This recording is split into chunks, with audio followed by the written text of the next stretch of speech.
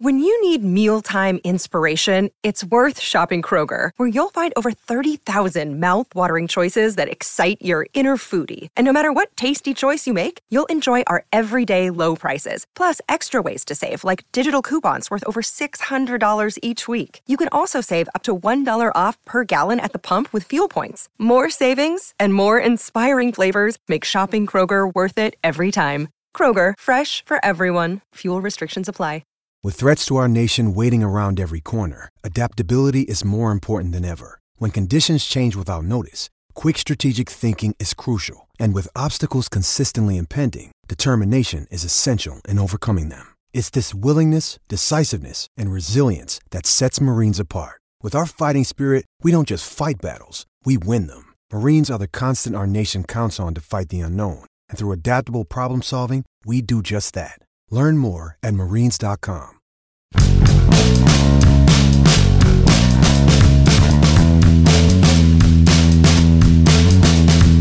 Ben Cherington says he's seen progress in 2022. Ben Cherington said that Eric Shelton will be back as manager next year, that he really likes working with Shelton and his coaching staff. Ben Cherington might need to be overruled on this one. Good morning to you. Good Thursday morning. I'm Dejan Kovacevic of DK Pittsburgh Sports. This is Daily Shot of Pirates. It comes your way bright and early every weekday if you're into football and or hockey. I also offer daily shots of Steelers and Penguins in the same place you found this. And I hope you'll take the time to check those out as well. Braves 14, Pirates 2.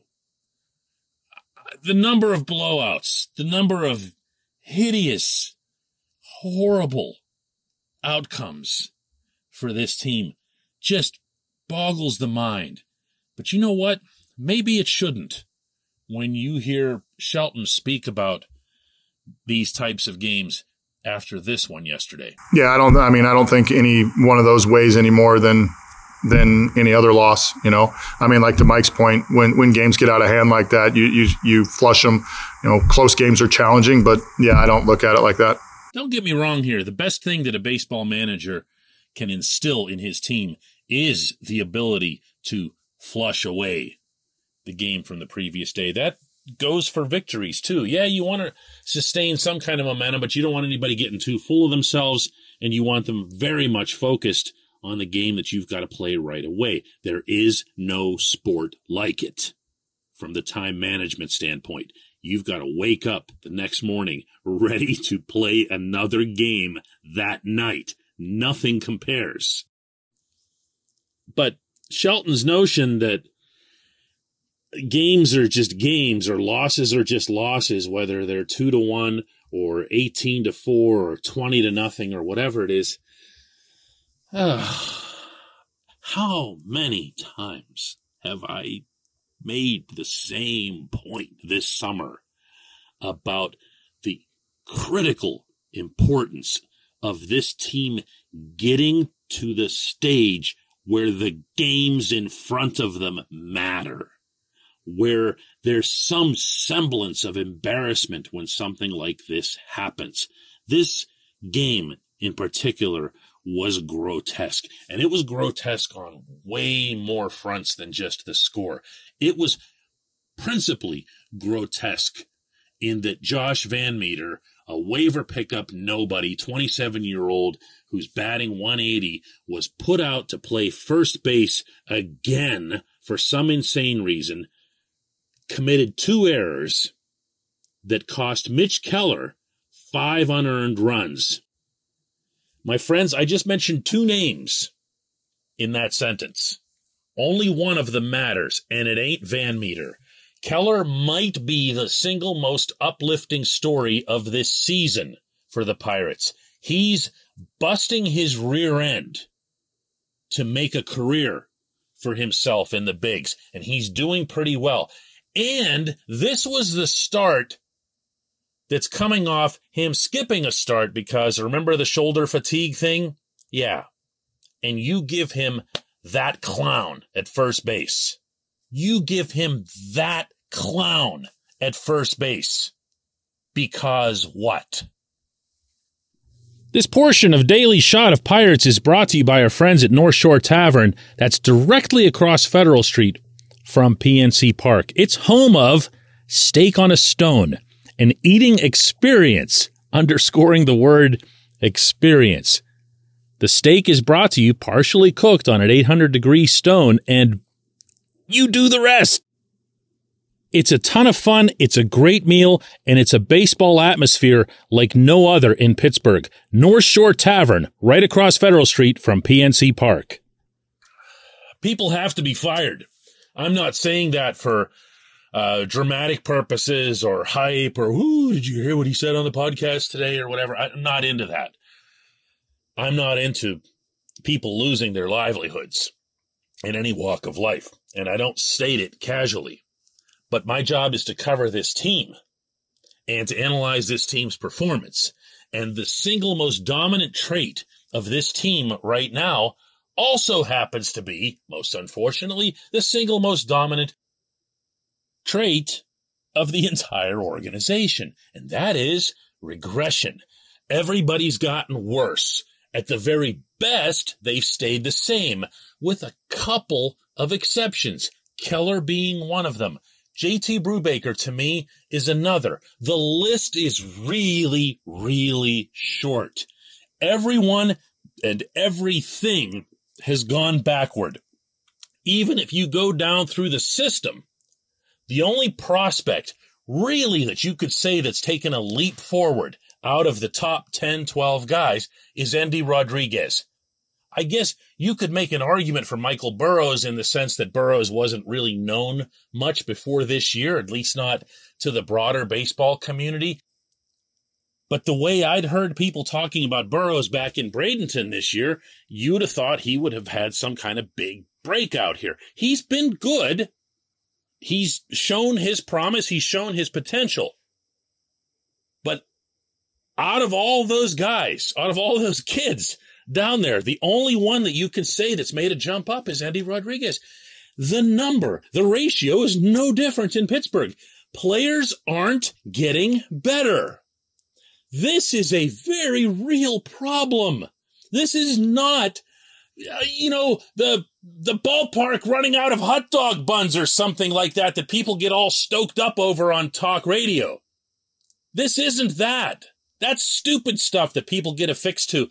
And for that matter, it's also not a payroll issue, which should be even more concerning to you, because it means that even if the Pirates were to spend $100 gazillion on payroll, it wouldn't matter because they'd get players in who don't get better. That is a very, very, very real problem, and people need to be accountable for it. And the only real accountability that you can have in a business like professional sports is losing your job to someone who can do that job better. So for Cherington to speak up publicly, as welcome as it was for him to spend that half hour with reporters last week at PNC Park and make clear his stance on a lot of different subjects, he had, frankly, no business assessing these guys 6 weeks out. Have you looked at the Pirates' remaining schedule? Have you looked at who all they're facing, beginning with the Phillies this weekend out there? They're going to lose a lot more than 100 games. And there isn't going to be anywhere to hide from it. Not behind Steelers season, anywhere. And then how's Ben Cherington going to look after plotting these guys follow the processes?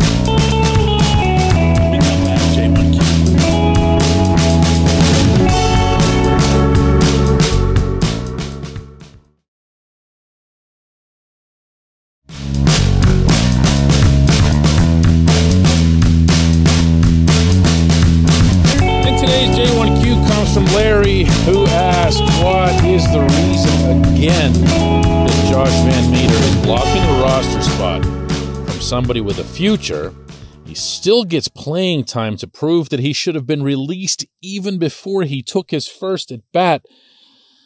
You know, the funny thing, Larry, about the Van Meter subject is that it's the lowest possible hanging fruit. And normally, if you've listened to or read my work over the years, you know that I'm not very much into that. Every team in every sport has a worst player. And that worst player is always the easiest target, usually to no avail. But this one's different because this one is emblematic of something that Ben Cherington's done all summer long, and that's to claim horrifically bad players off the waiver wire. Known horrifically bad players with known horrifically terrible stats. And then to shove them out there again and again and again. And if you think for one split second this is Derek Shelton doing this, you don't understand how the process works. When you acquire a player, when your GM acquires a player and you're the field manager, you play him. You play him because you understand that he was acquired so that the front office could see whatever it is that they need to see. Well, in Van Meter's case, even if you throw aside all of the other, I'm even going to mention their names again because they're finally gone. Even if you throw them all out and you just look at Van Meter and you look at him getting 170 at bats this year and playing just abysmal defense at whatever position you put him at, and you look at his being 27 years old, and you look at his not ever having shown any kind of potential anywhere, and then you add into that he has, over the course of the 2022 season, taken away big league at-bats from players who are younger and who have some potential. Now, you can get into details and arguably even semantics as to whether or not he's blocking somebody because he's not playing the positions of Travis Swaggerty or Cal Mitchell. Those are outfielders. And the Pirates have not had some abundance of first basemen. But I'm going to throw out one example for you here. And don't dismiss this based purely on AAA stats. Mason Martin has been in Indianapolis. He has struck out a ton. He had a neat start, lots of home runs, the way he's always hit them. And then he fell off a cliff. But he did show that power at different points in the minors, extraordinary power, and the Pirates are going to expose him in the Rule 5 draft this winter. They did it last winter. They'll do it again this winter, certainly because it'll be an easier call. But wouldn't you rather see him, you know what I mean, like for a month or so than this guy? What would be the harm in it? And don't give me 40-man roster because any 40-man roster that has Van Meter on it is a 40-man roster that has vacancies. Lots of them. I don't like piling on to Van Meter, not just for the reason I cited earlier, but also because it's not his fault. It's not his fault he's a bad major league player. It's not his fault he's being put into major league games, never mind being given major league starts. That's the fault of the general manager. And when you add all of this up and then ask yourself, what in the hell are they doing? What are they doing as an organization? What is the direction here? That's the part that I think, based on the feedback that I get from the public, that's the most frustrating for the fans. It's not that Van Meter stinks. It's that Van Meter keeps getting put back out there even though he stinks and he's older. And even if he were to hit 350, would have no part of this franchise's future. It's a great big confidence suck. It's a drain on the people who follow this team to watch that again and again and again. It's insulting. One more time, maybe for the millionth time. This is not St. Petersburg, Florida. This is Pittsburgh. This team's been here for 136 years. These people know what they're watching. They care, even when they say they don't, about what they're watching. They deserve a hell of a lot better than this. We're going to do this again tomorrow.